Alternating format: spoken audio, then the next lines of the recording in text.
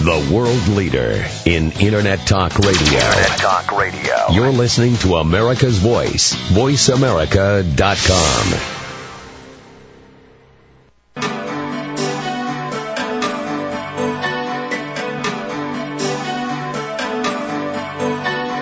Welcome to Dr. Carole's Couch with your host, Dr. Carole Lieberman. All comments, views, and opinions are solely those of Dr. Lieberman, her guests, and callers. Now it's time to have a seat on Dr. Carole's Couch. Here's your host, Dr. Carole Lieberman. I was born in the desert. And welcome to today's edition of Dr. Carole's Couch. I'm your psychiatrist host, Dr. Carole Lieberman. Today we're going to be talking about ethical missteps, Enron and the Egyptian Ferry disaster. And we're going to be talking about this with an ethics expert. His name is Dr. Christopher Bauer. He's a speaker, a consultant, a seminar leader. He is an originator of weekly ethics messages that he'll tell you more about. And, and he's a psychologist as well. Welcome to the show. Thanks, Dr. Carole. It's great to be here. You know, I'm so eager to talk with you because as I was looking into the ferry disaster, I realized that it is sort of an ethical pot of gold in the sense that you could spend seminars just talking about that because there are so many different levels of ethical errors. It's just unbelievable. Absolutely, and it's easy to look at it maybe as a single tragedy, but you don't have to scratch deep to draw a lot of blood in terms of just, as you say, multiple layers of problems, and any one of which is kind of a horror story in itself.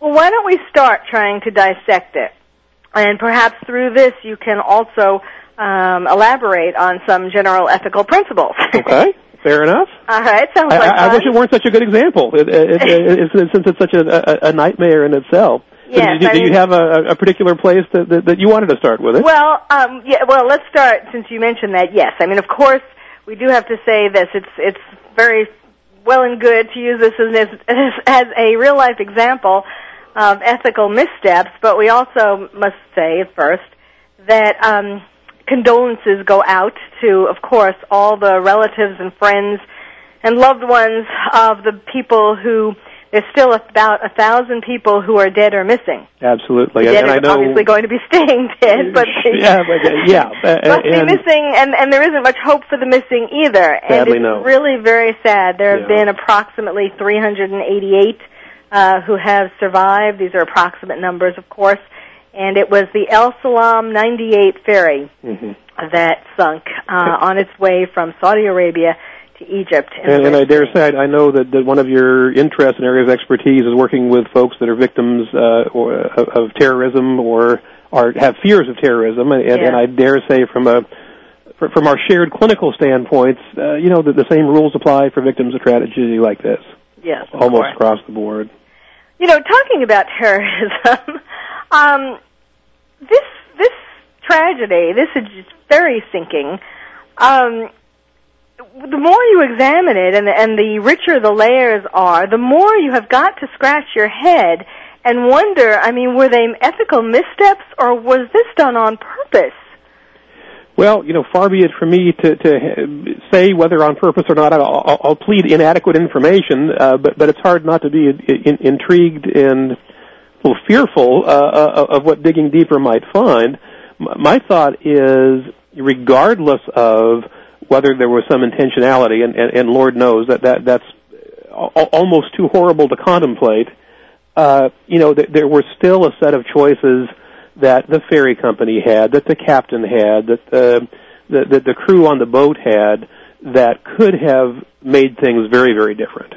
And yes, and we should start with that. But I'm just saying, for example, the ferry company, yes, there's the possibility that somebody drove because originally they thought the fire, I'm not sure if they've decided where the fire actually started from, but the latest I heard was that they thought it might have been in a truck. Mm-hmm. So yes, one could contemplate some kind of act of terrorism where there was a bomb or of some sort on the truck, and that's what started the fire. But I'm even talking about whether the company or the captain who jumped ship right away into a lifeboat, off he went, and I don't know if he's been heard from since. I haven't. For his sake, I sort of hope not. Well, I mean, you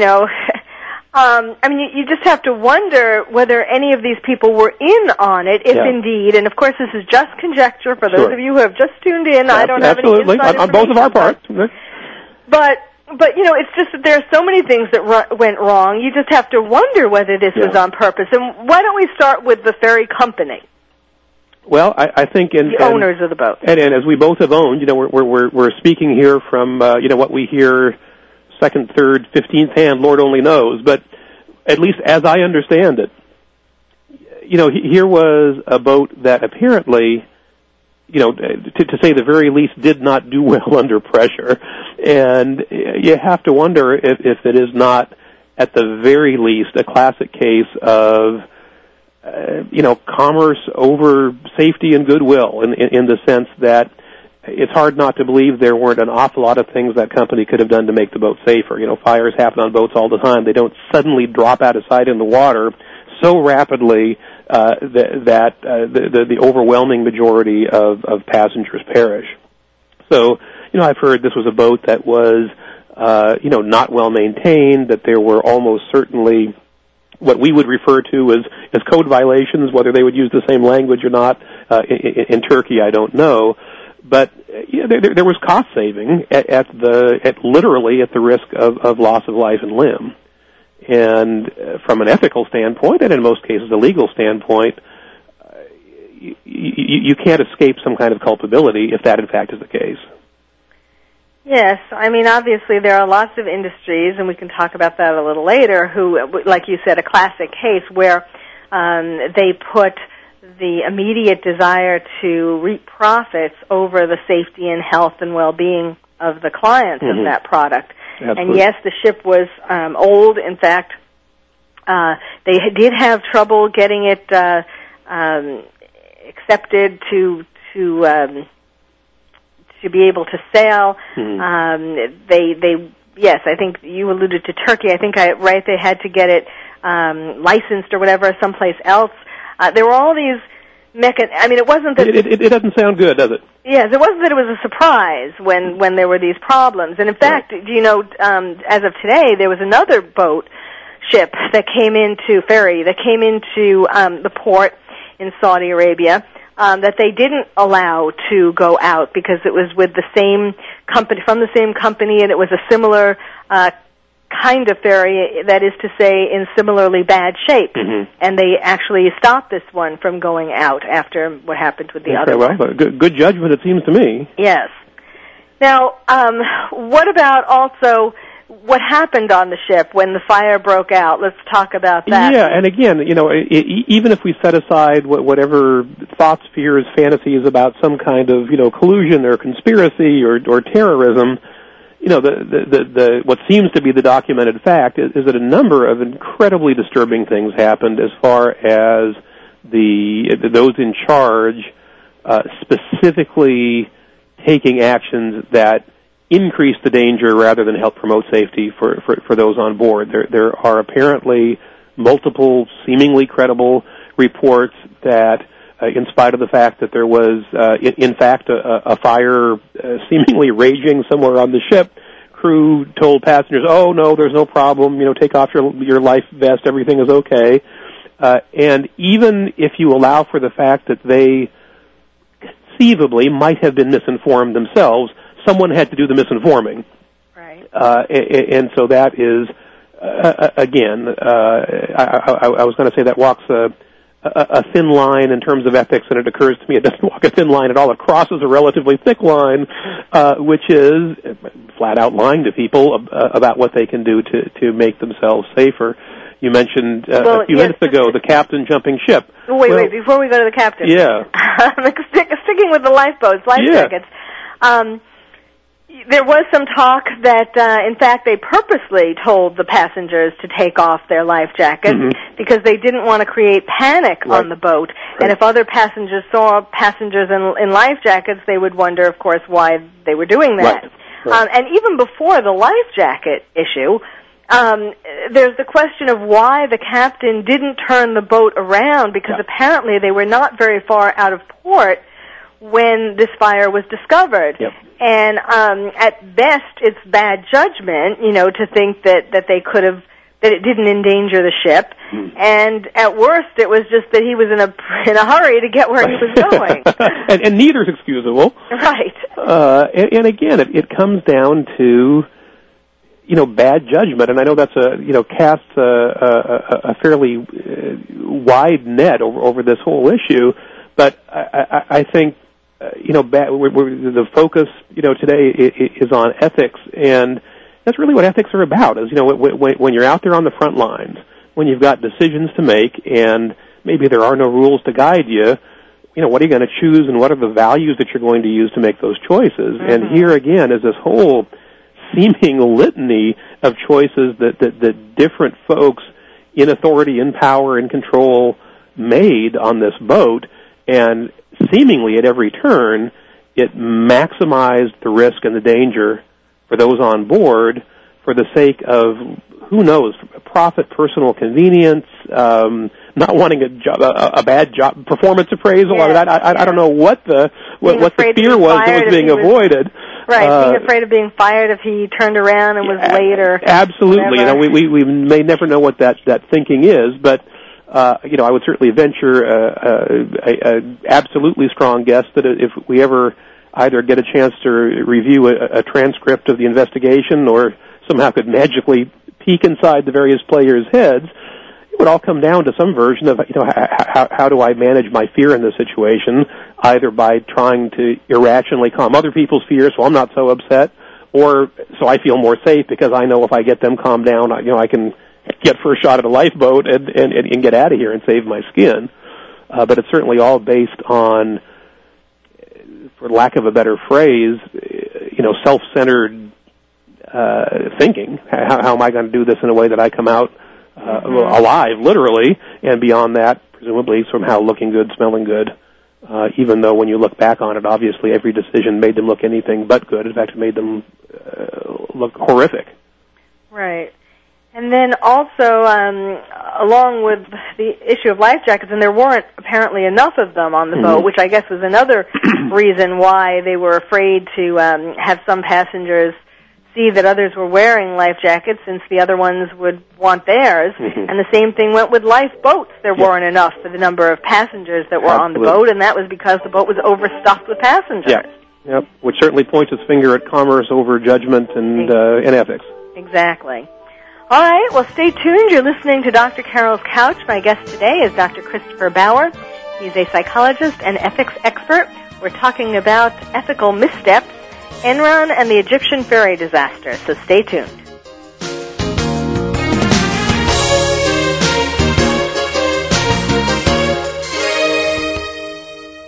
You want the truth? Face the facts. This is VoiceAmerica.com. Depend on it.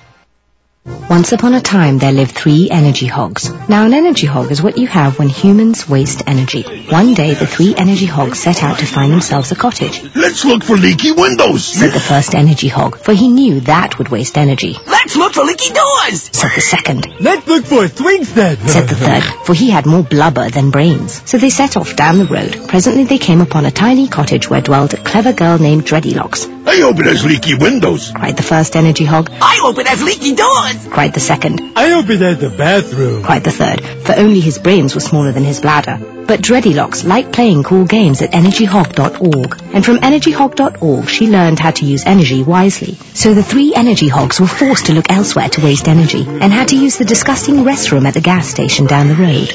And the moral of the story is, to use energy wisely, log on to energyhog.org, or waste not, hog not. This public service message brought to you by the U.S. Department of Energy and the Ad Council.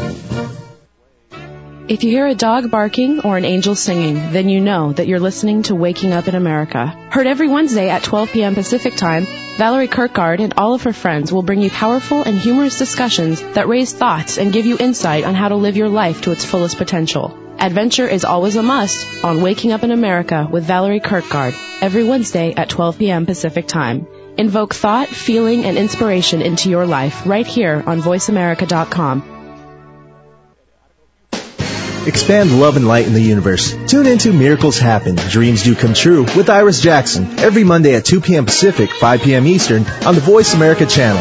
Each week, Iris and her guests empower, encourage, affirm, acknowledge, and remind us of who we really are, providing tools and processes to fulfill our destiny passionately, victoriously, and joyously. Miracles Happen, Dreams Do Come True is under the guidance and direction of our beloved I Am Presence, the seven mighty Elohim, the Ascended Masters, and the Legions of Light, and is given with fervent and heartfelt wishes that all of your dreams come true and are 1,000 times more wonderful than you ever dreamed possible.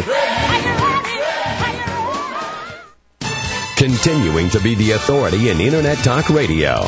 You're listening to VoiceAmerica.com.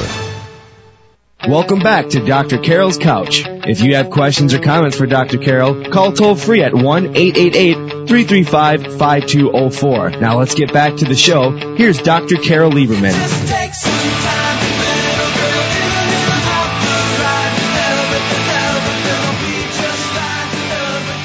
And welcome back to Dr. Carol's Couch. I'm your psychiatrist host, Dr. Carole Lieberman. We're talking today about ethical missteps, Enron and the Egyptian ferry disaster. We've started with the ferry disaster, and we've been talking about, as my guest, Dr. Christopher Bauer, an ethics expert, puts it, commerce over safety. I would less tactfully say money over safety. And I certainly couldn't argue with you. We've been talking about how this is certainly a classic example, the sinking of the ferry and the loss of the fact that there are still 1,000 people who have either lost their lives or are missing, and missing at this point does not look good for the chance of them being alive. We've been talking about the fact that there weren't enough life jackets, weren't enough lifeboats. The boat didn't turn around. They made a bad judgment regarding the fire. We've started to talk about the captain, and there was that.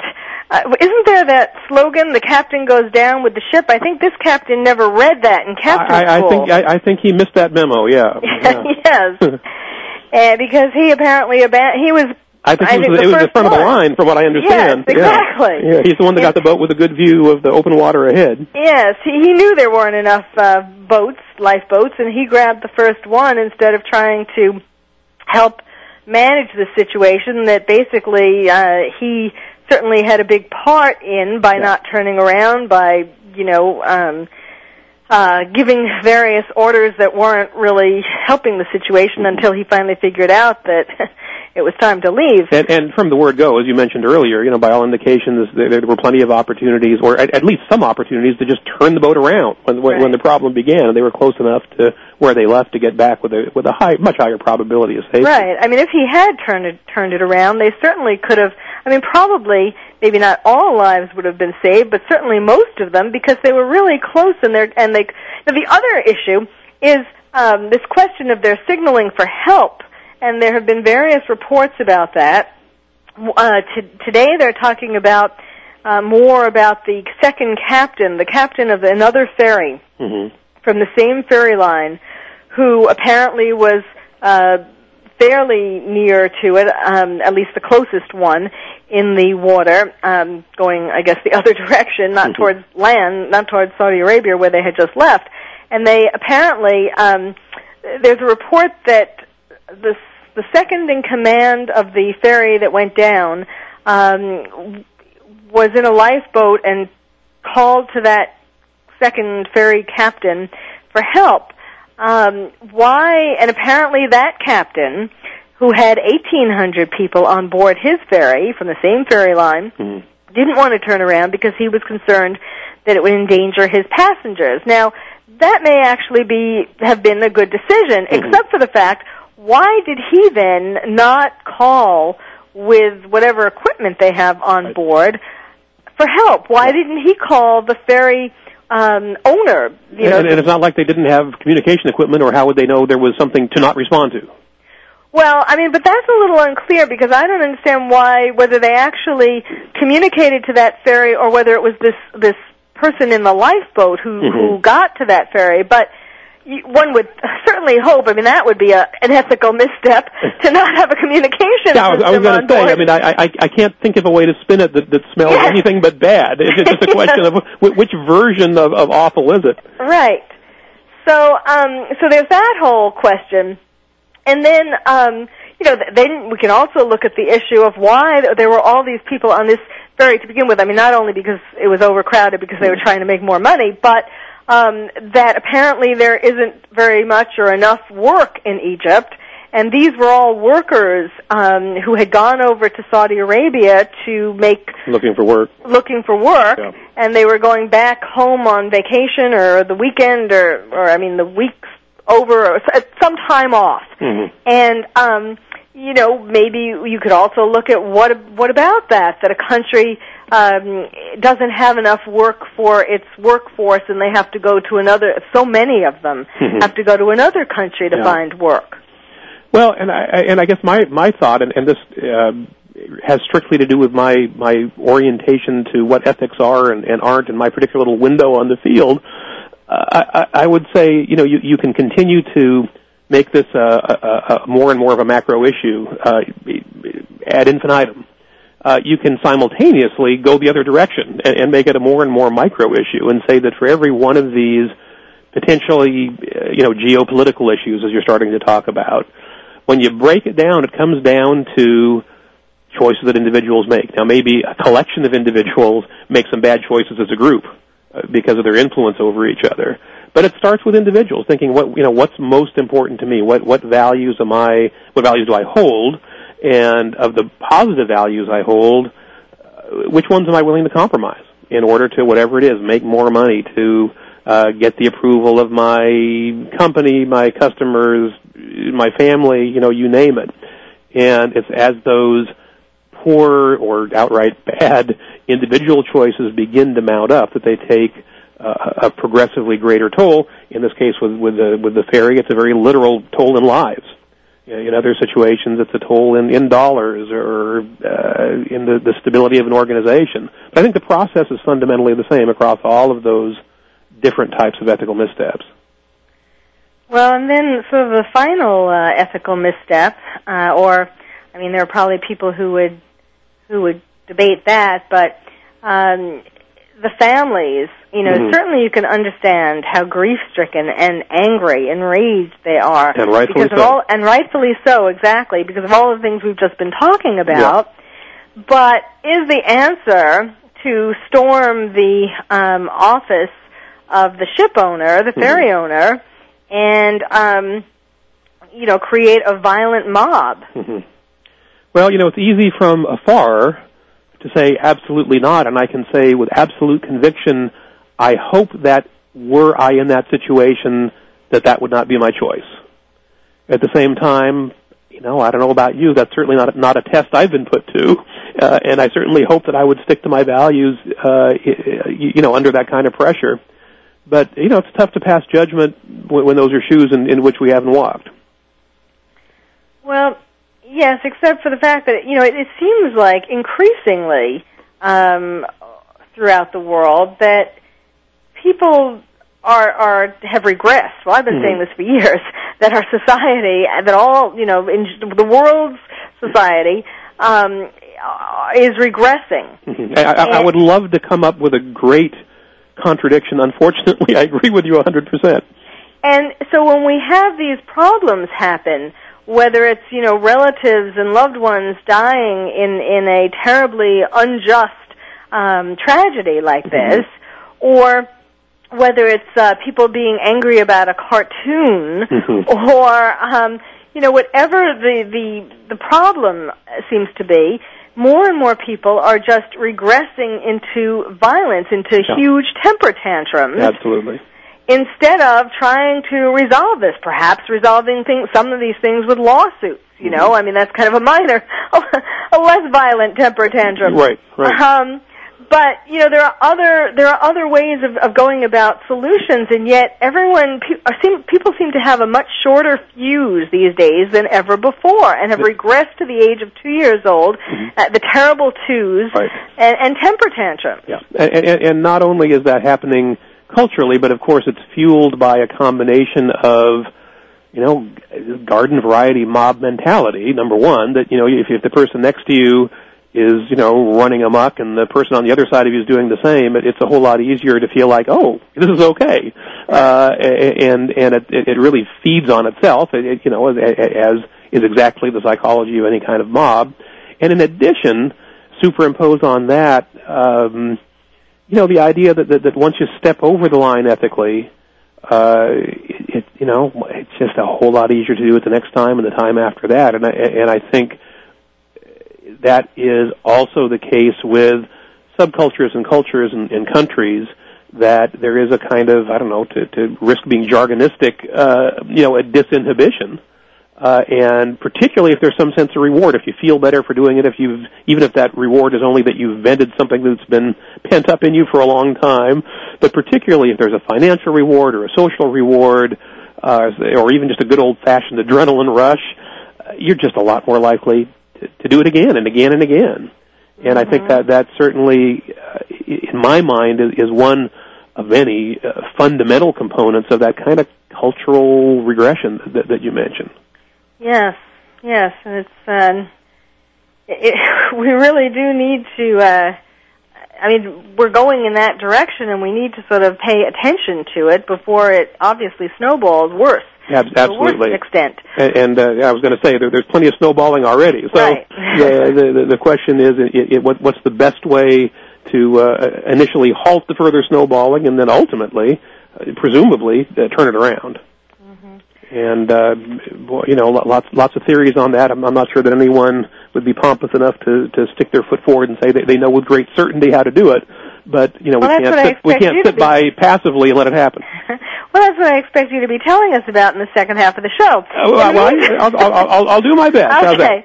In the meantime, why don't you just, we're probably going to be coming up on a break now, but maybe let's just touch on, at least briefly, the Enron trial. Sure. There's a fraud and conspiracy trial going on, where Enron's founder, Kenneth Lay, and the former CEO, Jeffrey Skilling, are on trial. And the fraud trial of the century, they're saying? Yes, I guess so. Although the century is still young. Well, that's true. But hopefully they will not have any stiff competition for the next 94 years. But we'll see. Okay, well, we'll get back to that. When we come back, my guest is Dr. Christopher Bauer.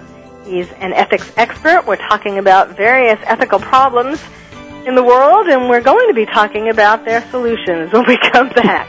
So stay tuned. You're listening to Dr. Carole's Couch, and I'm your psychiatrist host, Dr. Carole Lieberman.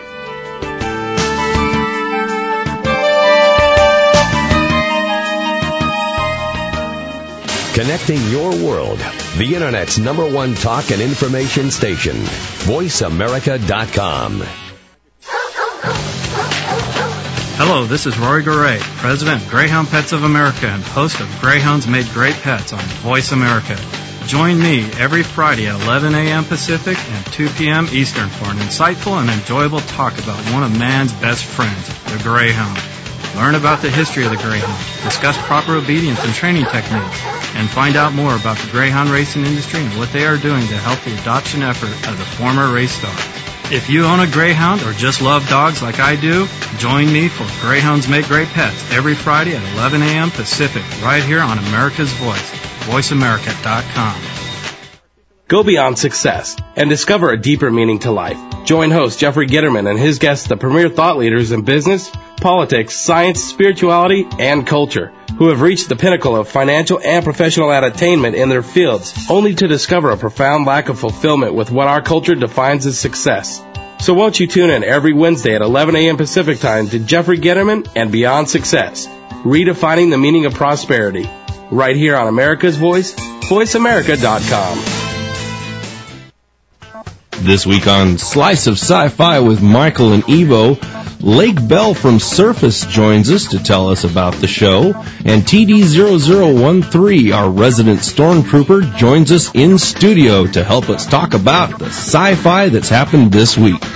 That's this week on Slice of Sci-Fi with Michael and Evo.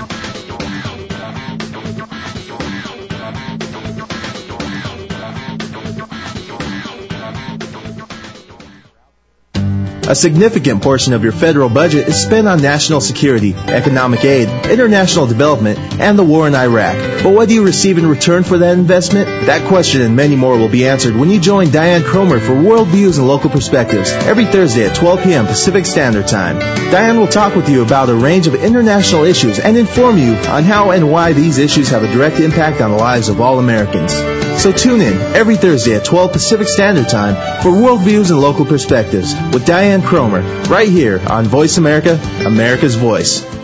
The world leader in Internet Talk Radio. You're listening to America's Voice, voiceamerica.com. Welcome back to Dr. Carol's Couch. If you have questions or comments for Dr. Carole, call toll-free at 1-888-335-5204. Now let's get back to the show. Here's Dr. Carole Lieberman.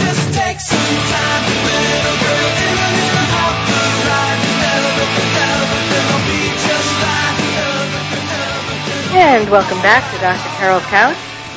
I'm your psychiatrist host, Dr. Carole Lieberman. My guest today is Dr. Christopher Bauer. He is an ethics expert, and we are analyzing the failing ethics all over the place. Your psychiatric roots are showing. The more we look at this, I mean, there are examples. You can just open up a newspaper and find a whole bunch of examples every day. We were starting to talk about we talked about the Ferry. We started to talk about the Enron trial, and just thinking about things, I was going to bring up also the outsourcing that we do in America. Companies, instead of using their own, American workers, are going to countries where labor is cheaper, and so that individual companies here can make greater profits, and yet don't seem to care that there is a level of unemployment, and that people, their fellow Americans, are going hungry because they don't have a job. Right. And this certainly begins rapidly to veer into the political as much as the ethical, but I would amplify that by saying, not only does that happen, but then we're in an atmosphere where typically the response to unemployment is, well, if people really wanted a job, they could get one, and let's, cut support programs for the unemployed and the homeless. And we were talking earlier about problems that feed on themselves, and from my view, and here again, I realize this shamelessly veers into politics. I think that's another one of those problems that ultimately feeds on itself. If you take away people's resources and then, in a sense, beat them up for being resourceless, I have trouble seeing that makes the world a better place. Yes, well, I mean, I think, just as I was saying before about how Egypt should be finding jobs for its workers rather than them having to take unsafe ferries to foreign lands. I mean, we have a slightly different problem. We don't, well, yes, there aren't many Americans going to foreign lands to find a job per se, but the jobs are finding other people in other countries. Absolutely. And both of them seem to not be quite right. Yeah. There's also, of course, a question of the oil companies here making obscene profits.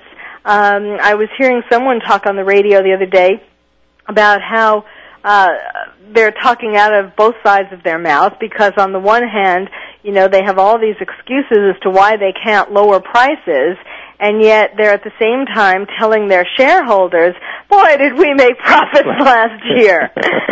And, all of that is really pretty obscene, because the less ethical some people are, I mean, that's part of the problem, isn't it, with ethics, that when people who are ethical, sticking by the rules, you grow up, let's say you happen to be, these days, fortunate enough, I mean, it's more rare these days, but let's say you're fortunate enough to grow up in a household where you're being taught right from wrong, and that's really being modeled for you and drilled into you and all of that, and you grow up thinking that that's how the world is supposed to be, and then you start seeing things that aren't fair. You're in school and you see Johnny cheats on a test and he gets a higher grade than you do. And or you see other kinds of examples of teachers' pets, getting better grades or getting special treats where you're not, and you were smarter or you did a better job and you worked harder in that class. So you start seeing things around you that contrast with what your mommy and daddy told you about how if you do the right thing, then life is going to be good for you. Sure.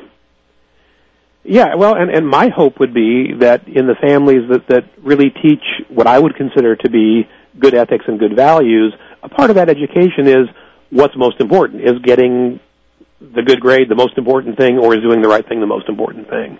Okay. And I grant you, out there in the real world, that's a tough sell for kids. It's a tougher sell, in my mind, for a lot of adults.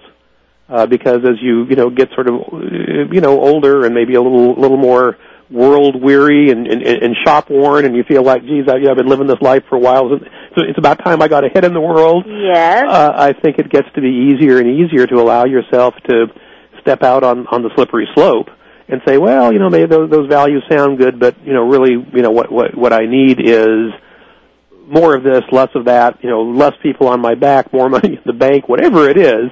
And each of those sets the scene far too easily to begin to compromise the rules or to compromise your values. And, of course, those are as intertwined as they are, not one and the same, which I guess is another essential point with ethics. It's very easy to think about ethics as being following the rules. And the fact is, of course, number one, for better or worse, there's not a rule for everything. And second of all, whether it's in school as a kid or at work as an adult, there are a lot of informal rules that just turn out to be bad rules. The ace example of that being when you work in a place where the reason things are being done the way they are is because that's the way they've always been done. Right. And it doesn't matter that maybe there are ethical missteps involved or maybe even legal missteps involved, but in that culture, that's how you do things. The reward is for doing things the way they've always been done. So if you're truly just following the rules, it's easy to try and pat yourself on the back and congratulate yourself for being a good ethical soul.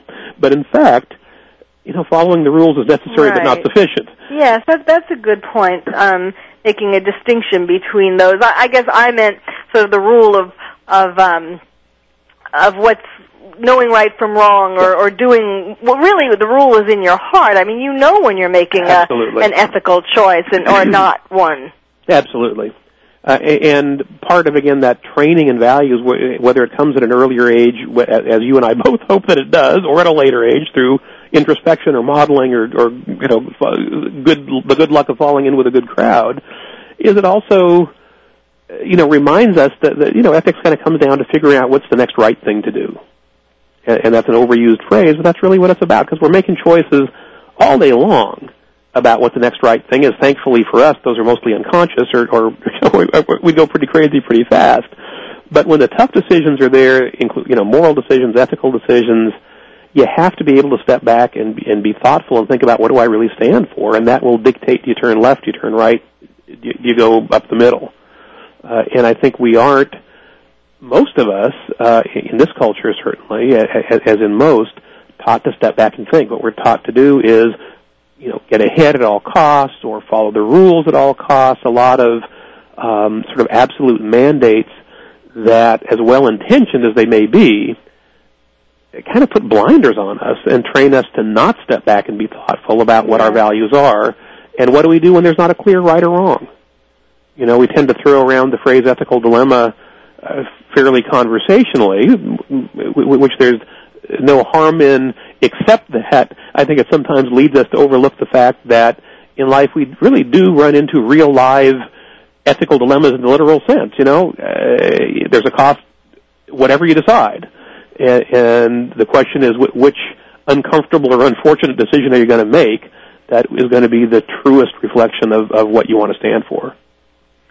Yes, I think that's, a large part of the problem is that we don't grow up learning how important it is to stand for something, as you were saying, or to have the identity, to have character, to value character. Absolutely. Or in the alternative, the other thing that I see is a sort of awkward 180-degree reflection of that, which is that values are accepted so fiercely but so blindly that there's not really a flexibility to look around the world and be accepting of different points of view and learning how to compromise and learning how to be, in the same room, let alone the same world together, and build bridges with folks that have different points of view, as opposed to being, this is probably a poor word choice, but the one that comes to mind, sort of more sectarian, and saying, what I believe, what I think is absolutely right, and if you don't believe what I believe,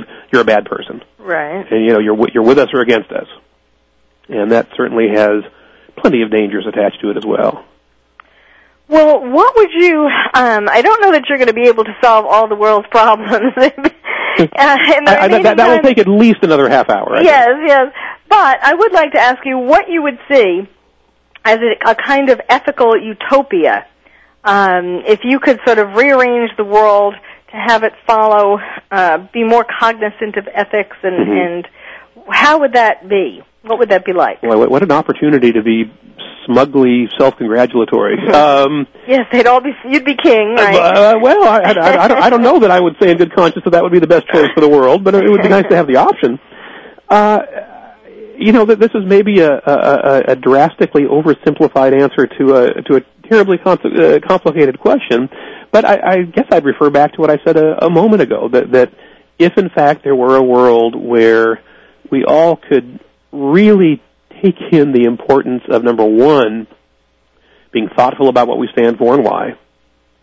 Number two, being insightful, which I think of as being very related to thoughtful, but it takes it a step further. And this is the language I use when I talk with businesses, but it applies to personal lives as well, that, all of us create ripples. If you're in business, it's the impact you have on your customers and your community. In your personal life, it's on your family and friends and colleagues and coworkers.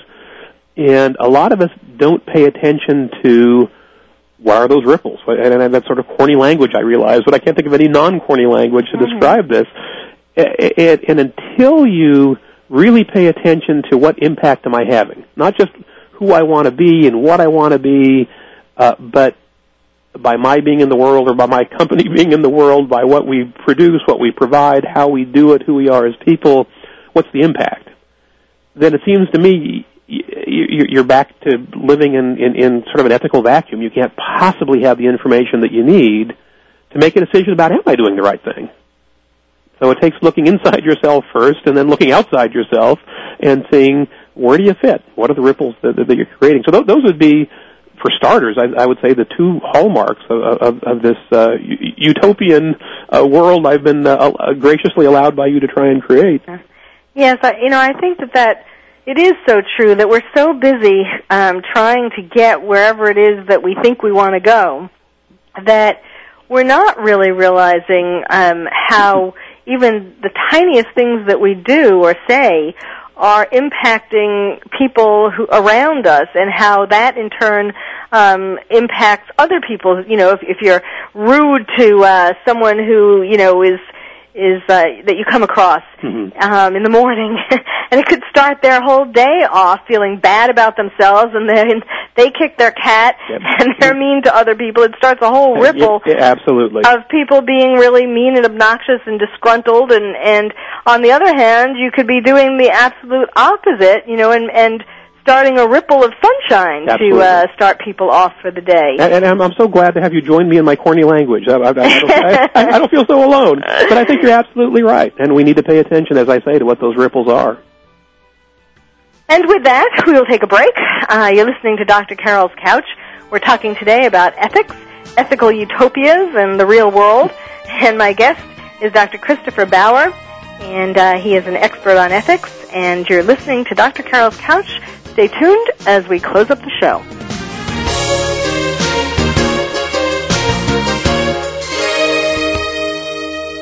Information you need when you need it. VoiceAmerica.com.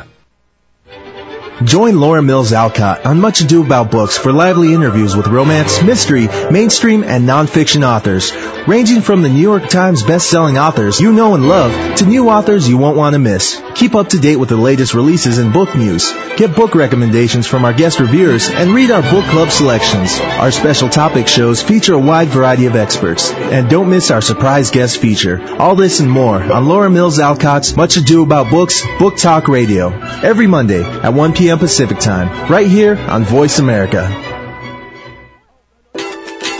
West Coast Business Review and host Amy Campbell presents Show Me the Business. Each week, you'll hear exciting guests give you vital information on advancing your business and career. Learn how others have built their empires, from best-selling authors to renowned entertainers. Listen every Tuesday, 3 p.m. Eastern, 12 noon Pacific Time on VoiceAmericaRadio.com. Visit our website at www.westcoastbusinessreview.com. West Coast Business Reviews, Show Me the Business, connecting you to the business world.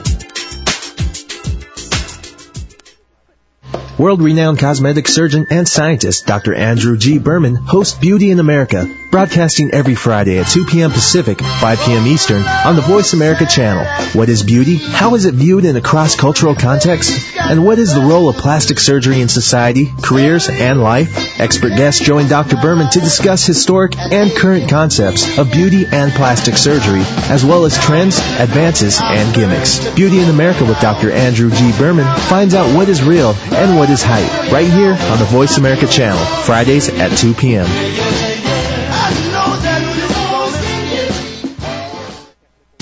Continuing to be the authority in Internet Talk Radio.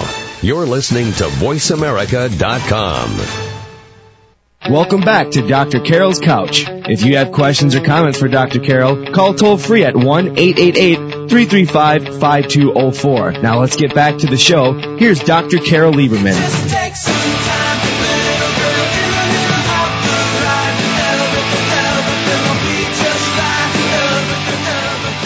Welcome back to Dr. Carole's Couch. I'm your psychiatrist host, Dr. Carole Lieberman.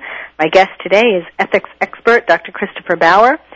I was thinking, maybe we would try to end the show on an upbeat note.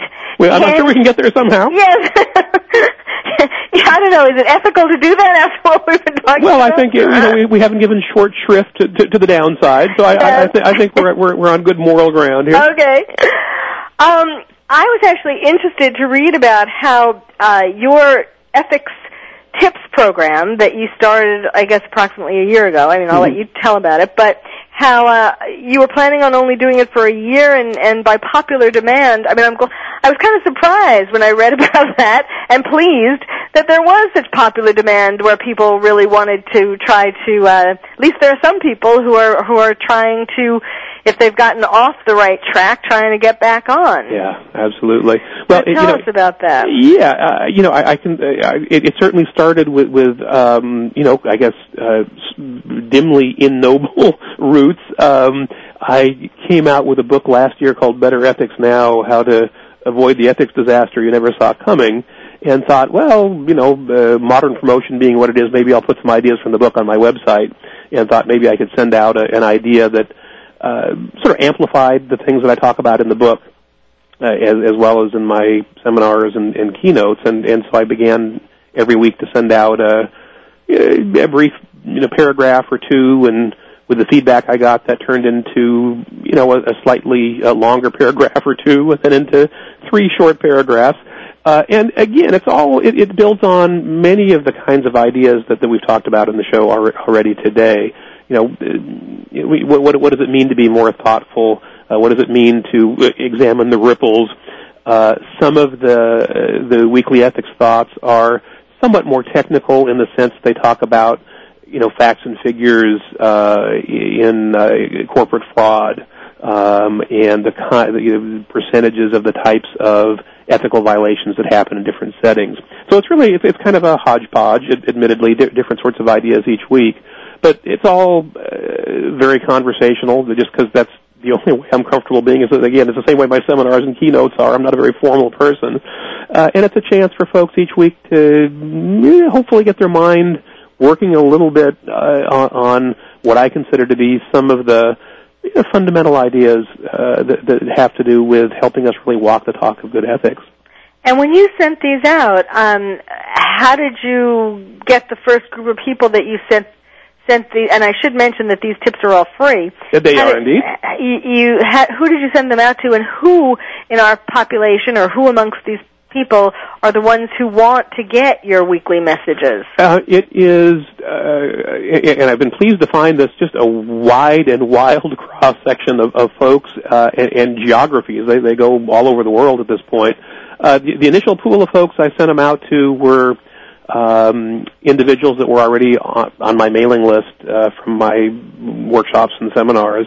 And now what I do is when I do programs, which, as I mentioned, are primarily for businesses and associations, but I'm happy to go anywhere, anytime to talk about this stuff.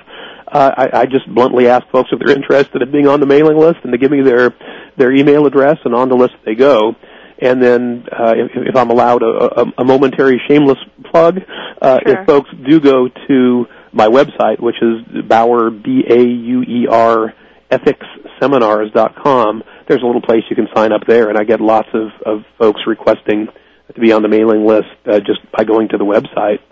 So it's all different kinds of individuals, businesses, just people who, individuals, not necessarily people who run businesses. Absolutely. A whole variety. Absolutely. And, I will say that a large number of these weekly ethics thoughts are geared towards business, but it's been gratifying to me, first of all, that so many people have been interested even outside of business, and number two, I think it supports one of the key points that I make in my keynotes and seminars, which is that ethics are ethics, whether you're looking at yourself in the mirror as an individual or as part of a business or organizational ethics. It really comes down to personal responsibility. And so what I would preach, if you will, to an organization is no different than what I would talk about with an individual, which is how do you go about making sure that you can be effective at being thoughtful, at figuring out what the ripples are that you can create, and how do you use that feedback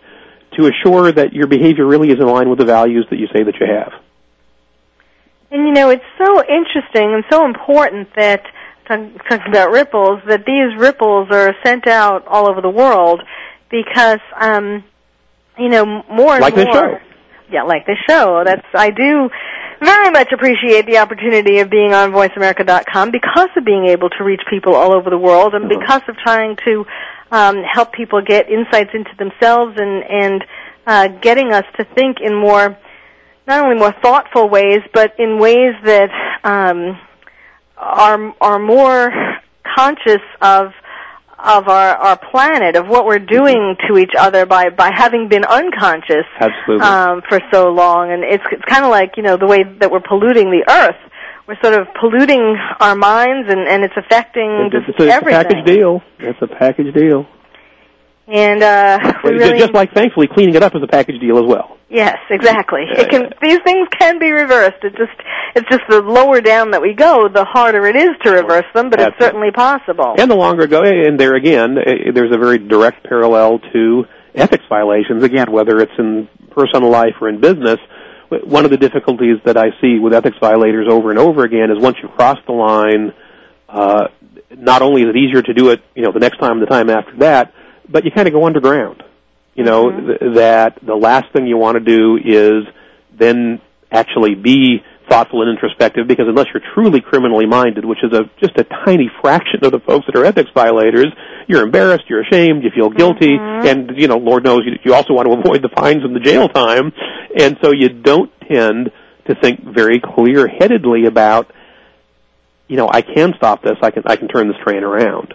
And so what happens is you just sort of get carried along by the stream of, I don't know, for a horrific use of English, undergroundedness, and you don't even look to yourself, let alone to others, for some consultation, for some support, in terms of how can I just stop this, and it's never too late to turn the train around, like we were saying a moment ago. You can always return the extra change that you get from the store. Absolutely. No statute of limitations. Right.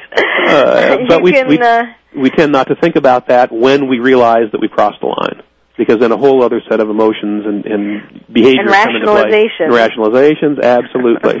And it's I need the money more than this big store. Absolutely. And what's interesting, and this is something I talk about a lot in my seminars and keynotes, is that if you look at transcripts of ethics investigations or talk to people that violate the ethics code, and you strip away all of the sometimes horrific, sometimes amusingly bizarre post hoc rationalization and the legalese that's used in the legal actions around these ethics violations, you come up with a really, really short list of rationalizations that, there are 4 or 5 of them. and they don't sound so bad. It's all stuff that sounds very upright. I just want to get ahead in life. That's a pretty positive thing. Or, I just want to be liked, respected, left alone by so-and-so. It's not criminally minded stuff. It's what we do to try and fulfill those wishes, and we get off on the wrong track. Yes, it's shortcuts, because sometimes we feel that the long way to get to what we want is too long. We don't have enough time left. Too long, too painful, too costly. Fill in the blank. Yeah. And this is going to get us there faster. And unfortunately, we sort of shoot ourselves in our ethical feet in the pursuit of that. Yes, because even though you get there faster, perhaps it's not half as satisfying as when you get there not having hurt anybody else in the process. Absolutely. And it sounds like we have, in fact, in the process, gotten to the end of the show. Yes. And let me mention, because I hadn't done that earlier in the show, the book. And can people, people can get that by going to your website. I looked at it myself. Can. Yeah. The book name, again, that Dr. Bauer wrote is called Better Ethics Now, Avoid the Ethics Disaster You Never Saw Coming. And although that's primarily, I guess, focused on businesses, it certainly applies to individuals as well. The rules apply to individuals as well, absolutely. And his website, again, is BauerEthicsSeminars.com. That's BAUER, ethics, ETHICS, seminars, you know how to spell seminar. a lot of S's in this website. BauerEthicsSeminars.com. I'd like to thank you very much, Dr. Christopher Bauer. That's been, you've made ethics fun. Well, thanks, Dr. Carole. This has been a great time. I appreciate you having me on the show. Well, and I hope somebody from the Ferry disaster is listening. We'll see if they write us to let us know. Yes, or at least just try to right the wrongs. Not obviously able to bring some of the people back to life, but certainly trying to make sure that nothing like this ever happens again. Absolutely. And I'd like to say goodbye to all of you. Thank you for listening to another edition of Dr. Carol's Couch.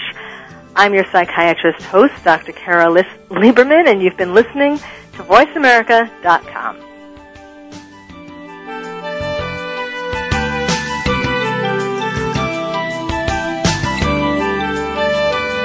Thank you for joining us on Dr. Carol's Couch. Join us next week at 1 p.m. Pacific Time for another installment of Dr. Carol's Couch. We'll save you a seat.